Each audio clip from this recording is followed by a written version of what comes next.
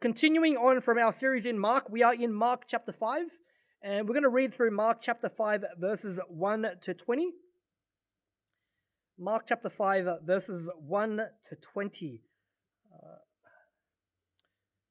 I'm going to read from the ESV, and the Word of God reads, "They came to the other side of the sea, to the country of the Gerasenes.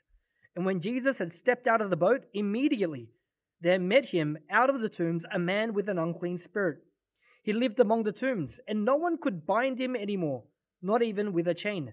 For he had often been bound with shackles and chains, but he wrenched the chains apart, and he broke the shackle in pieces. No one had the strength to subdue him. Night and day, among the tombs and on the mountains, he was always crying out and cutting himself with stones. And when he saw Jesus from afar, he ran and fell down before him. And crying out with a loud voice, he said, 'What have you to do with me, Jesus, Son of the Most High God? I adjure you, by God, do not torment me.' For he was saying to him, 'Come out of the man, you unclean spirit.' And Jesus asked him, 'What is your name?' He replied, 'My name is Legion, for we are many.' And he begged him earnestly not to send them out of the country. Now a great herd of pigs was feeding there on the hillside, and they begged him, saying, 'Send us to the pigs, let us enter them.' So he gave them permission, and the unclean spirits came out and entered the pigs, and the herd, numbering about 2,000, rushed down the steep bank into the sea and drowned in the sea. The herdsmen fled and told it in the city and in the country, and people came to see what it was that had happened. And they came to Jesus and saw the demon-possessed man, the one who had had legion, sitting there clothed and in his right mind, and they were afraid. And those who had seen it described to them what had happened to the demon-possessed man and to the pigs. And they began to beg Jesus to depart from their region. As he was getting into the boat, the man who had been possessed with demons begged him that he might be with him. And he did not permit him, but said to him, 'Go home to your friends and tell them how much the Lord has done for you and how he has had mercy on you.' And he went away and began to proclaim in Decapolis how much Jesus has done for him, and everyone marveled." It's a bit of a long passage, but let's go to the Lord in prayer. Father, we thank you for another Sunday. We thank you, even though it is a busy April that's coming up, we thank you for everything that you've got going on for us, the baptisms, and being able to recommence communion together with our FLM congregation. Lord, as we continue in this series in Mark's Gospel, and we go into chapter 5, and we see Jesus' encounter with that notorious, well, not demon, but demons that go by the name of Legion. Lord, we pray to understand the significance of today's passage. And once again, we ask for an encounter with your Son through your word. We pray to be transformed so that we study this passage not just as a historical account from something that occurred 2,000 years ago, but as your living word that shapes your people from day to day. Lord, I pray that you would watch over the words of my mouth, the meditations of my heart. And we ask this in Jesus' name. Amen. All right. So last week we saw that as the sun went down and evening came about, Jesus and his apostles, they crossed the Sea of Galilee via boat. And as they were journeying across the Sea of Galilee, we were able to see that they encountered a mega storm in the middle of the night. And they cried out to Jesus, who was fast asleep. And Jesus, the moment he hears their cry in the midst of the mega storm, hears their cry, wakes up, and brings about mega peace, mega calm. And we saw that in the conclusion of chapter 4, that the disciples, as a result, experience mega fear about what they'd just witnessed. Now, remember that this is all happening at nighttime. The sun's gone down, they cross the sea at nighttime, and as they arrive at their destination across the Sea of Galilee at this place called Gerasenes in verse 1, you have to remember that it's still dark. It's pitch black. And even though Mark doesn't give us a specific time as to when they landed, the journey across the Sea of Galilee via a sailboat takes about 2 to 3 hours. And I looked it up on Google. The sun sets at about 6 p.m. in that region of the world. So we can estimate, at the very least, it's probably at least 9 p.m. when they arrive at Gerasenes. It might have been any time after 9, but it would have still been in the middle of the night. And so as we read verses 2 to 5, it says, "And when Jesus had stepped out of the boat, immediately there met him out of the tombs a man with an unclean spirit. He lived among the tombs, and no one could bind him anymore, not even with a chain. For he had often been bound with shackles and chains, but he wrenched the chains apart, and he broke the shackles in pieces. No one had the strength to subdue him. Night and day, among the tombs and on the mountains, he was always crying out and cutting himself with stones." Now, I want us to visualize what's going on. This scene. Take a minute to visualize what's taking place. The disciples, this is in the middle of the night, the pitch black darkness of night. They have just had, at the end of chapter 4, a near-death experience. They were, just moments ago, at the mercy of a megastorm. They almost died. Don't think that they literally almost died. Remember, seasoned fishermen were on the boat. They knew they were moments away from death. These guys would have been terrified. Not just at having had a near-death experience, but Jesus in calming the storm. Chapter 4 ends showing that they were terrified of Jesus. Because up until this point, they thought that Jesus was like a great preacher, a great leader. Remember, when they were afraid for their lives, they called out and referred to Jesus as teacher. But in this moment, as Jesus calms the storm, they've just witnessed the guy that they've left everything behind for, supernaturally demonstrate the ability to control the weather. These guys are terrified. And now they've finally made it across the sea. They've survived this megastorm. They finally land on shore in the pitch black darkness of night.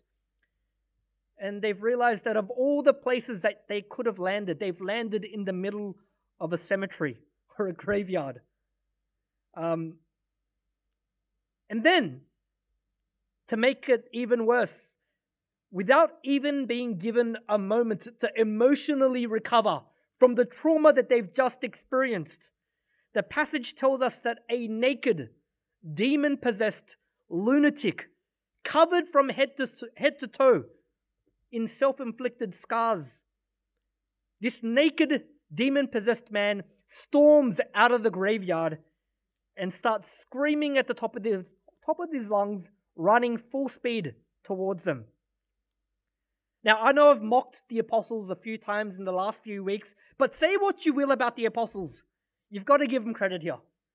Because any normal person, I think at this stage, having encountered the storm, having encountered their master supernaturally stop the storm, landing in a cemetery and now seeing a crazy naked guy running towards you, I think I would have just gotten in the boat. I'm like, I'm done. I can't do this. This is too much. Like, even before the demon-possessed man comes out, I think I would have landed in the middle of the cemetery in the pitch darkness of light and turned to Jesus. Like, where have you brought us? Why did we have to come here? What's the point of this? But they don't do that. And I don't know if it's bravery or stupidity, but they just stand there watching this guy screaming at the top of his lungs, running towards them. And when he reaches Jesus, the ESV says that he fell down, and literally it means he bowed down before Jesus. And this wasn't so much an act of worship, but just a recognition of how much more powerful Jesus was than him. Some people believe that the megastorm from last week's passage was actually orchestrated by this demon, because he knew the Holy One of God was going to cross the sea and was coming closer and closer towards him. And there are some commentators that believe that the great storm was orchestrated by this demon to slow them down or stop them or get them to turn around and go back. Now, verse 7, it reads, "And crying out with a loud voice, he said," or the demon said, "What have you to do with me, Jesus, Son of the Most High God? I adjure you, by God, do not torment me. Now, this first half of the statement, it's a question from the demon. He's asking Jesus, what do you want from me? And now, apart from the irony that of all beings, this demon, he's asking Jesus to swear to God. He says, what do you want with me? And then he says to Jesus, I want you to swear to God. Apart from the irony of that, the other ironic thing is that this demon is begging Jesus not to torture him. And why is that ironic? Because what's the demon been doing up until this point to this poor man? He's been doing nothing but torturing this man. Torturing him mentally on such a scale that it's led to this man continually self-harming himself. He's been cutting himself from head to toe with rocks. And if anyone tried to chain this man up or subdue him to try and protect him from self-harming himself, this demon would break apart the metal chains and smash the shackles to pieces. And then to top it off, this guy was naked 24 hours a day, exposed to the elements. And nakedness throughout Scripture, it usually alludes to the suggestion that through his demonic possession, that this man has spiraled very deep into some kind of sexual perversion. And so this demon who's speaking through this man recognizes who Jesus is, and he begs Jesus, please swear to God, don't torture me. Don't do to me what I've been doing to this guy. And this begging must have been a response to Jesus' insistence in verse 8. Because Jesus, up until this point, apparently has been insisting and telling the demon, get out of him, you unclean spirit.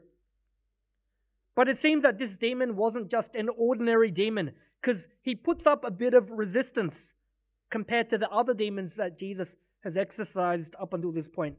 And this would suggest that there's something very different and very unique about this demon.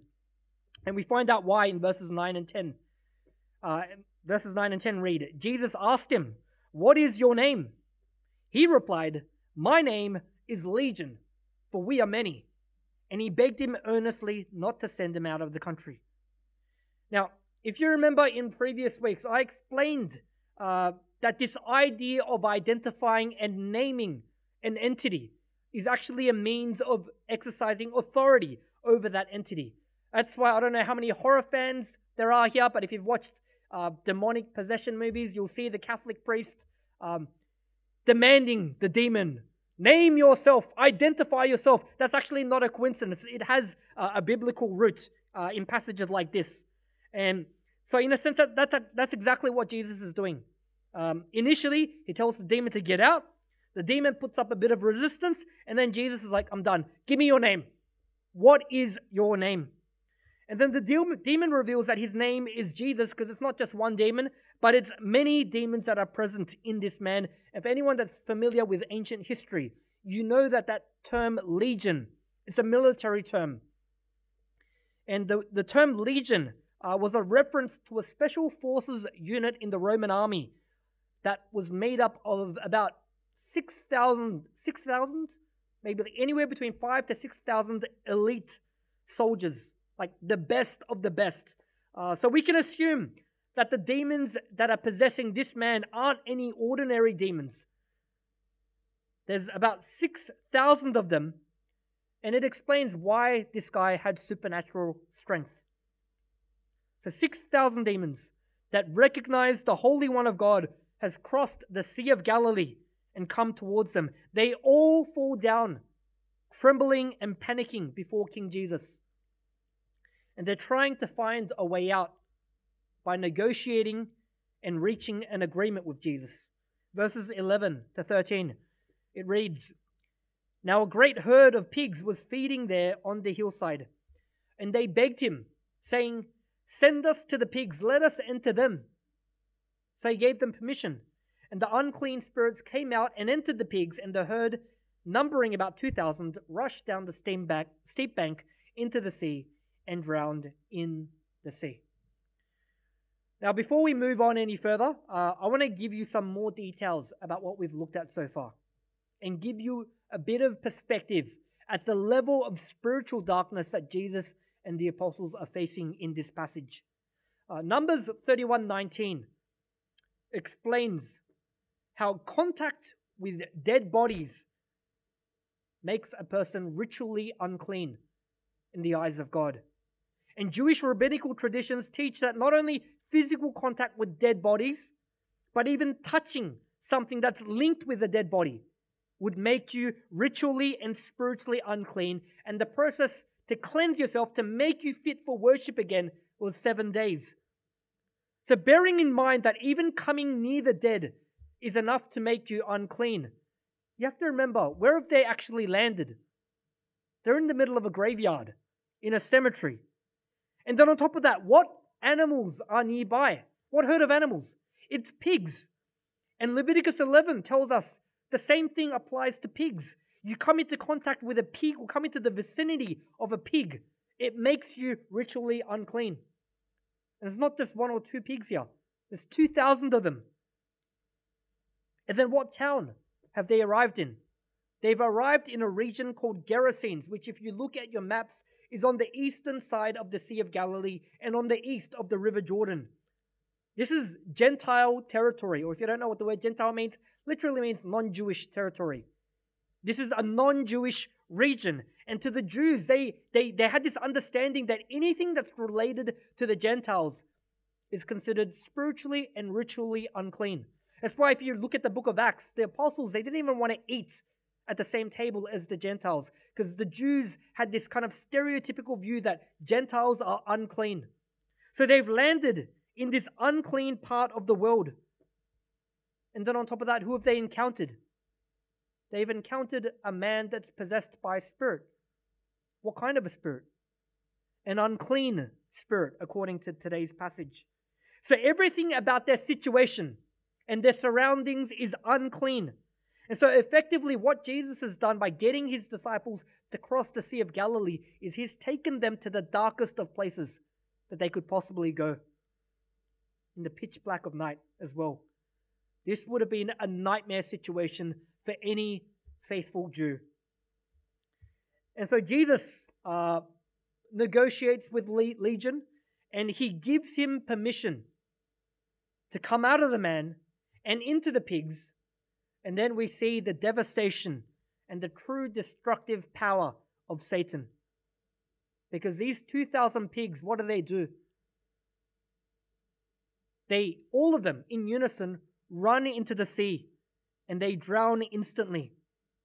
And so what we see is a demonstration at the heart of what Satan is all about.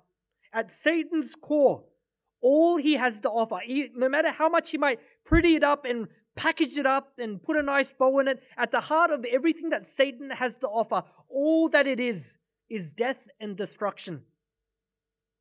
It's the polar opposite of what the Messiah has to offer, which is the opposite of death and destruction, but life and restoration. Now, the herdsmen, I really feel for these guys. Their one job was to take care of these pigs. 2,000 pigs. I don't even know how much that would have come to in terms of value, but 2,000 pigs, they were paid to do one job. How do you explain that to your boss? You gave me 2,000, like imagine if you had 2,000 cars to take care of, and you tell your employer, yeah, all 2,000, all gone. But these guys just witnessed a mass suicide. Like they're probably wondering, can animals even experience depression? But the mass suicide of 2,000 pigs. And they're consumed with terror and they run into town. And they go and tell everyone what's just happened. And the people probably were in disbelief. 2,000 pigs dead, commit suicide, and they all come out to see for themselves what's happened. And when they arrive, they see Jesus, and then they see the demoniac, the formerly possessed man, sitting at the feet of Jesus. And this would have been shocking to them, because they knew this guy. This was the crazy guy in the cemetery that ran up and down the mountain, through the graveyards, the guy that ran butt naked, cutting himself, screaming at the top of his lungs. And for the first time in their life, this guy's wearing some clothes. Like, thank goodness. no longer naked. He's finally decided to put on some clothes. And not only that, he's not running around. He's not screaming anymore. He's sitting obediently at the feet of Jesus. And they can tell just by looking at him, he's in his right mind now. His mind was now stable and restored. I don't know if you've ever had a naked guy running at you. I've experienced that once. It is terrifying. I was driving through Strathfield, and there's like a roundabout that you turn right at the roundabout and then you head towards Strathfield Plaza. That roundabout, there's like a bed and breakfast up on the hill on the left. I was driving there at night and a naked guy just tumbled down the hill. And it took me a second to register that he was naked. And I stopped and I froze. I looked at him and then he looked at me and started running towards my car, and I floored it and I gummed it. I was terrified. So you can only imagine what these guys thought. They weren't in the safety of their car. They were used to seeing this guy running towards them, and now he's in his right mind. His mind has been restored, and thank goodness he's wearing clothes now. Now, we see two reactions in response to this. The first is from the people of this Gentile region, the people of Gerasenes. It says that after hearing all the details, after they see the 2,000 dead pigs, they see the demoniac in his right mind, and they hear an explanation of what's just happened. Their reaction to this in verse 17 is to beg Jesus, please go away. We don't want you here. Can you just leave? That's one reaction. Now, on the other hand, we see another reaction, and that's from the demoniac, the guy who was formerly possessed, running around naked, screaming at the top of his lungs, cutting himself with rocks. We see that this man, upon encountering Jesus, who's now in his right mind, verses 18 to 20 shows his reaction and what happens. It says, as he, Jesus, was getting into the boat, the man, the demoniac, who had been possessed with demons, begged him, Jesus, that he might be with him. And Jesus didn't permit him, but said to him, go home to your friends and tell them how much the Lord has done for you and how he has had mercy on you.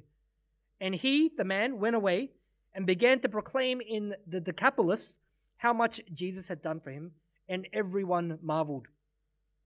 Now, there's something very telling about these verses that reveals some detail of what's taken place in this man. Because if you read very carefully at Mark's choice of words in verses 19 and 20, you'll come to learn that it's more than just an exorcism that's taken place. It's more than just the healing of this man's insane mind, and it's more than just a naked guy wearing clothes now.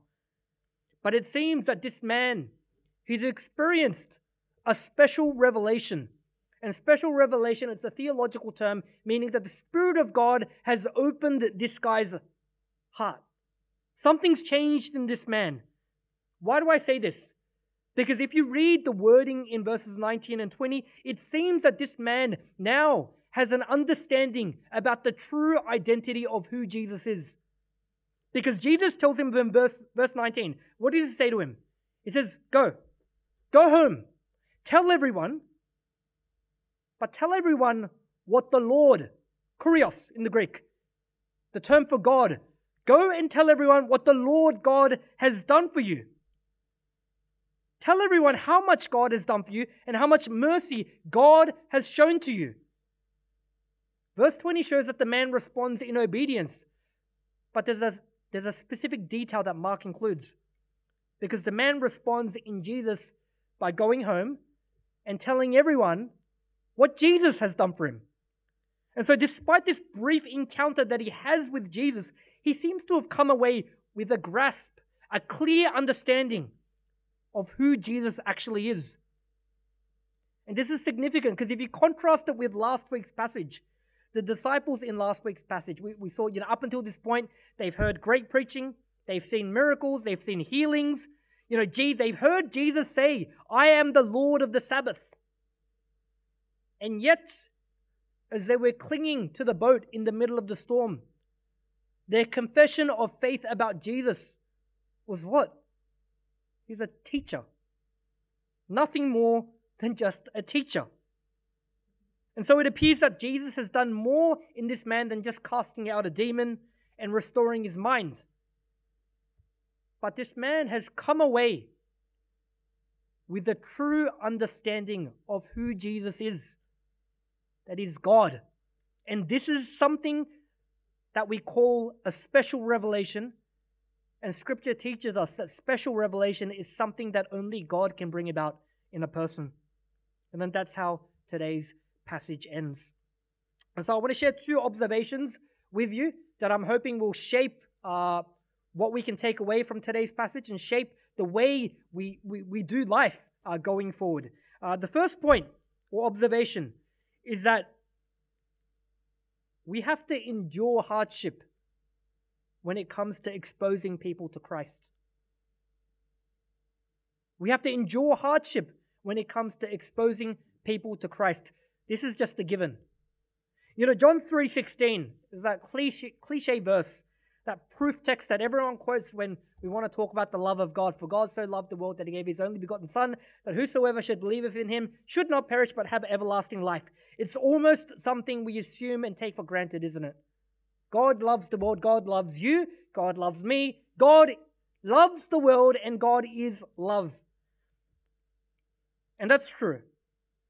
But one thing we learn as we study today's passage, one thing today's passage reveals to us is the intensity of that love, the depth of that love, even for the most depraved of individuals. Because remember, Jesus and his apostles, if you remember last week's passage, they got into a boat to cross the Sea of Galilee. And Jesus instructed them, let's cross over, knowing that a mega storm was coming. Because remember, he is a sovereign God, all-knowing. So Jesus gave that command, went across the sea, knowing that they were going to encounter a mega storm. And at the risk of their own lives, they crossed the sea and enter into Gentile territory. Jesus goes into a place that's ritually and spiritually unclean. And then not only that, Jesus knowingly lands the boat, where? In the middle of a cemetery, in the middle of the night. And then encounters an insanely, impossibly strong, butt-naked man possessed by 6,000 demons. And like I mentioned earlier, I love horror movies. I'm a big horror genre buff. And this sounds weird, I like being scared. But I think, even for me, spending this evening with Jesus would have been a bit too much for me. I think, even for me, there's a limit to how much I want to be scared. But Jesus knowingly has the apostles shadow him for this journey. And I think today's passage is remarkable because it shows us the heart of our master. Because if you read the next few words after today's passage, after he heals this man, casts out the demon, gives a special revelation of who he is, and the people of Gerasenes tell him, get out of here. What does Jesus do? Verse 21 tells us that he just got back in the boat and went back to where he came from. He went back. And so think about this for a moment. Think about the context of everything that has happened. Jesus, in chapter 4, sat on a boat from morning to evening, preaching the whole day, 12 hours, the whole day preaching. From sunrise to sunset. I don't know what that's like, but I can only imagine he was in a state of physical exhaustion. So exhausted that he's able to sleep through a mega storm. And then not only do they go through a mega storm, they almost die in the mega storm. They survive the mega storm, reach the other side in the middle of the night, in one of the most spiritually dark places you could ever visit, a graveyard in Gentile territory, and then a naked guy runs to you, possessed by 6,000 demons. I'll say it again. I think if it was me, I probably would have jumped back in the boat and said, I'm done. I can't do this. This is too much. Everything, the graveyard, I was willing to accept. Naked guy, I can't do this. This is way too much. And I think even after exorcising the demon and getting on the boat and going back, if I were an apostle, I think I still would have been angry. I think I would have said to Jesus, is that it? We didn't even get to go offshore. We landed and we were here only for a little while, and now we're getting back on the boat to go through back to where we came from. But what was the point of all of that? The point that Jesus had for crossing the sea was for that one encounter. To the apostles, they probably wondered, was it worth it? This terrifying ordeal just so that we could save one person. But for Christ, going into the most darkest of places, for that one individual that was spiritually depraved, probably more than anyone that they'd ever encounter in their 3-year ministry, it was totally worth it. For Christ, this level of suffering and hardship was just a given, even if it meant to save one person's life. And this act of Christ in taking his disciples over would be an event that would foreshadow the great suffering that Christ would have to endure on the road to Calvary. For Christ, it made sense to cross the sea and risk his life for that one demoniac. And the life and ministry of Christ should shape the way we interact and minister to others. Not simply waiting for them to come to us, praying, please bring them to me. But praying, give me an opportunity for me to go to them. Help me to meet them in their most darkest of places. And that leads me on to my second point. That as Christians, we're called to participate in God's plan, not simply be observers. We're called to participate in God's sovereign plan, not just be observers. Now, in today's passage, we see that after this demoniac undergoes his exorcism, he expresses his desire, his heartfelt desire. He says to Jesus, I want to go with you. Let me come along with you. But Jesus doesn't let him tag along with the apostles. But he tells him to go home. And do what? He says, share what the Lord has done for you. Tell everyone about the mercy that God has bestowed upon you. Effectively, Jesus is commissioning the first ever missionary in the New Testament. And this man responds to Jesus in obedience. Because verse 20 tells us he went into this region called the Decapolis. And if you're wondering what the Decapolis is, it's a group of 10 Gentile cities. Think of it like a shire, like, the Ryde Shire or Parramatta Shire. It's just like a bunch of different suburbs. Think of the Decapolis like that. It's a region of about 10 cities or suburbs, and he goes from city to city within the Decapolis, telling everyone about what Jesus has done and how Jesus has transformed his life. That's what evangelism is, isn't it? And what's crazy is if you read on in Mark's Gospel in chapter 7, you'll find that as Jesus continues his 3-year ministry, he goes into this region of Decapolis in chapter 7. And it seems that the work of this demoniac has paid off. Because when Jesus enters into Decapolis in chapter 7, people are responsive to Christ. They come looking for Christ. They've heard about who Christ is. And it all began with this one demoniac that encountered Jesus and responded to Jesus in obedience. And I think this is an account in Mark's Gospel that we can learn from and respond to. Because so often, like when we think about our God, we know that our God is sovereign. He's an all-powerful, all-knowing God. We know that according to Scripture, that even the dust particles that rotate in the air rotate because He wills it and He commands it. We know that the God of the universe is the author of our salvation. That He is the initiator, He is the sustainer, He is the completer of our salvation. We know that God has a perfect plan, that He initiated a rescue mission to save mankind, that He paid for the sins of mankind, and that His plan, His perfect plan, is continuing, and there is nothing that Satan can do to stop it. However, I think the modern day church has a tendency to forget that even though God's plan is a perfect plan, an unstoppable plan, that His plan involves human agents. For people that have encountered Christ, that have confessed Him as Lord and Savior, that have repented of their sins and confessed that they will follow Him, that have been baptized in the presence of the church. We're not called to be bystanders and observers of God's plan being carried out. We're not called to simply watch from the sidelines and just applaud at everything that God's doing. But we're called to be human agents that participate in God's plan being fulfilled.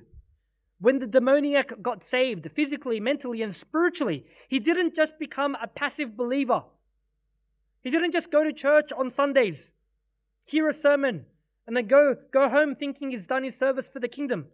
But he became a human agent in God's kingdom. He became a participant in the plans of God being fulfilled and carried out through his life. And sometimes I think we have this tendency to fall into this trap where we're just satisfied with being bystanders and observers. But by the authority of God's word, I can testify to you, not as a pastor, but just as a Christian, that that's not the life that Jesus has called us to. That's not the life that Jesus has called any of his disciples to just be simply bystanders and observers. Christ lived the perfect life that we couldn't live. Christ died the death we were meant to die. Christ rose again, conquering death on our behalf. According to the scriptures, Christ drank down the full force of God's wrath that was meant for us.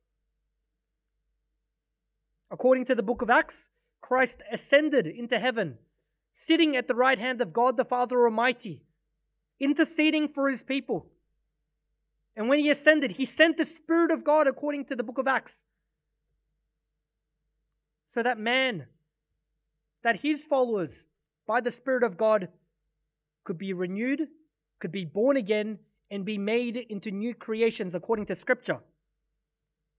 All of this did not take place so that we could be mere bystanders and observers when it comes to God's plan and God's kingdom.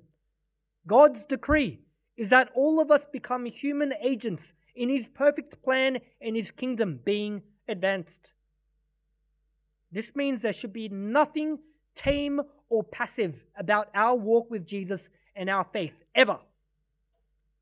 And so when we look to our friends and our family outside of church, we have to understand, because we're not bystanders and we're not observers from the sidelines, because we are human agents in God's plan, when we look to our friends and our family outside of church, we have to understand that our relationship with them, if we do believe in a sovereign God with a sovereign plan, we have to understand that our relationship with them is no coincidence. That if we do have a relationship with people outside of church, that there is an eternal purpose behind it. To share with them what Christ commanded the demoniac in verse 19. Go home to your friends and tell them how much the Lord has done for you and how he has had mercy on you. And it's not just with unbelievers. My heart and my hope for the CG groups as well. This is why I'm so obsessed with, if you're not in a CG group, please get plugged into a CG group. We've had a great sign up. If you haven't signed up yet and you're sort of on the fence about it, just sign up. Because part of the purpose of CG groups is so that you can share with each other what Christ has done in your life and be able to celebrate together what Christ has done and is continuing to do in your life and be able to worship this Christ that is continuing to act in your life each day. So those are the 2 points I want to leave you guys with. The first, remember that enduring hardship goes hand in hand with this work of exposing people to Christ. And secondly, remember that we're called to participate. We are human agents in God's plan. We're not called to simply watch from the sidelines and be bystanders and observers. So on that note, I want to enter into a time of prayer with all of you today. I know for myself, if I'm to be honest, even in ministry, so often I have to find myself repenting Because so often I have, at times, this bystander attitude towards ministry. When I see people, I've done this so many times in the past, I see people in my congregation that it's just, I just watch them, but I never really make that effort to travel to them and meet them where they are in their darkest place. And I kind of expect them to come to me. But it's not just a responsibility limited to pastoral ministry and leaders, but it's a task commissioned to anyone that confesses Christ and Lord, that we're to come out of our comfort zone and meet people where they are in their darkest place.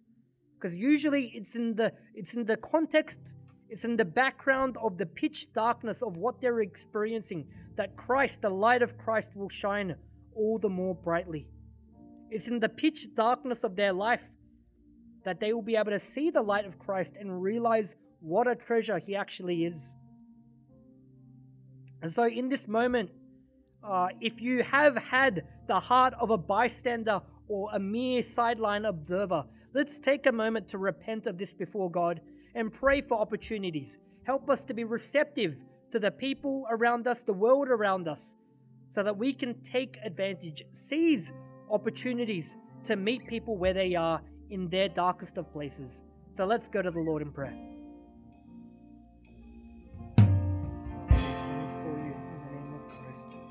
We pray for this Demoniac. We thank you for what you have revealed through the scriptures. We thank you that you are a God that will cross the seas, go through a megastorm just to be able to encounter one lost soul. Lord, we thank you for not giving up on the people of Decapolis that told Jesus to leave, but that you commissioned. You've created this mechanic where life begets life, and that you sent this Demoniac to preach the gospel in this region of the world. Father, we thank you that you are a God that does not give up on your people, and we thank you for not giving up on us. And we pray for a spirit in our hearts that will not give up on the world around us, that until the day we die, we will not be mere observers and bystanders in your kingdom, but engage in our responsibility of human agents in your plan being fulfilled and in your kingdom being advanced, O Lord. Help us, God. Help us to purge this heart of bystander that we might have. Renounce this passive Christianity and be wild about our faith. Let there be nothing mean about our faith.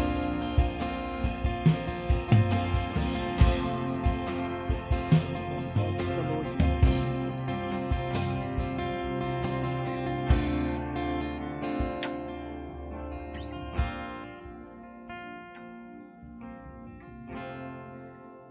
Father, we thank you for today's passage. We thank you for revealing your heart in today's passage for the lost. That the Son of God was willing to go through a megastorm just to save one individual. And not just any individual, but one of the most depraved of individuals in one of the most darkest places on earth. Lord, thank you for revealing your heart, the heart that doesn't give up on the lost. And we see this as well in the people of Decapolis, who told your son to leave, that wanted nothing to do with your son. We see your heart, that you didn't give up on these people of Decapolis either, but that you commissioned the first ever missionary in this Demoniac to go into this region and to preach and proclaim the gospel. And so, Lord, we pray a prayer of repentance, that we would purge any sense of passiveness that we might have in our heart, that we would no longer settle for having the heart of a bystander or an observer, but engage in the responsibility that we have as born-again followers of the risen King, to be human agents in the advancement of His kingdom. Father, help us to pray for opportunities, to be receptive, to see when there are people in a dark place. And we pray for the courage to step out of our comfort zone, to meet people in their dark place. We pray that you would purge any spirit of timidness or fear, that these words would have nothing to do with the definition of what our faith looks like, and that our faith in the risen Christ would be defined by a ferocious passion, a jealousy to see your name glorified amongst the nations. And so, Lord, we pray that we would come away from having studied this passage, not just having learned about an event that occurred 2,000 years ago, but that your living word would shape the way we do life, shape the way we interact with the fallen world around us, and shape the way we interact with our fellow brothers and sisters within FLM. And it's in Jesus' name we pray. Amen.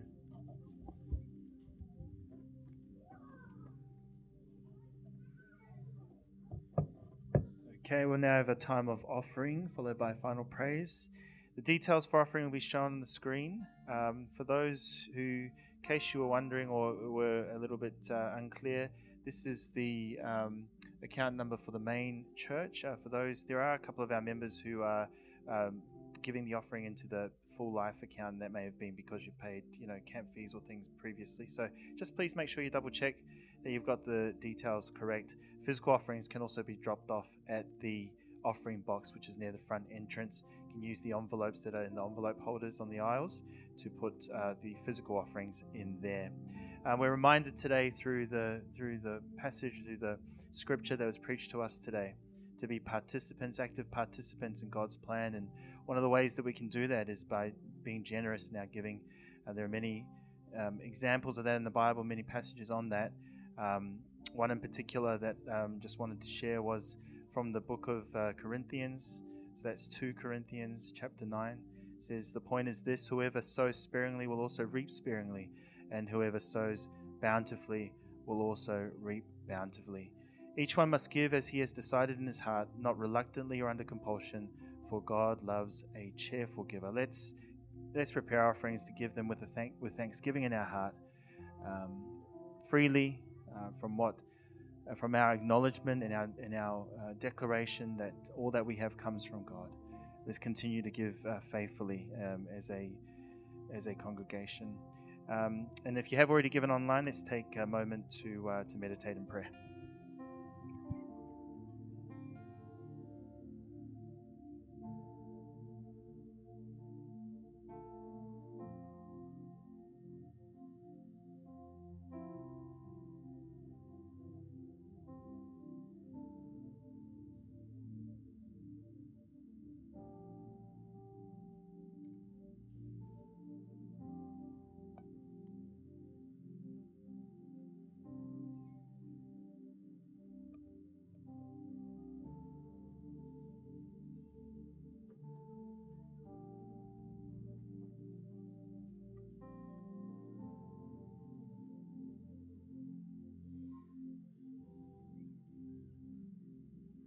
All right, church, why don't we all rise to our feet for the final song?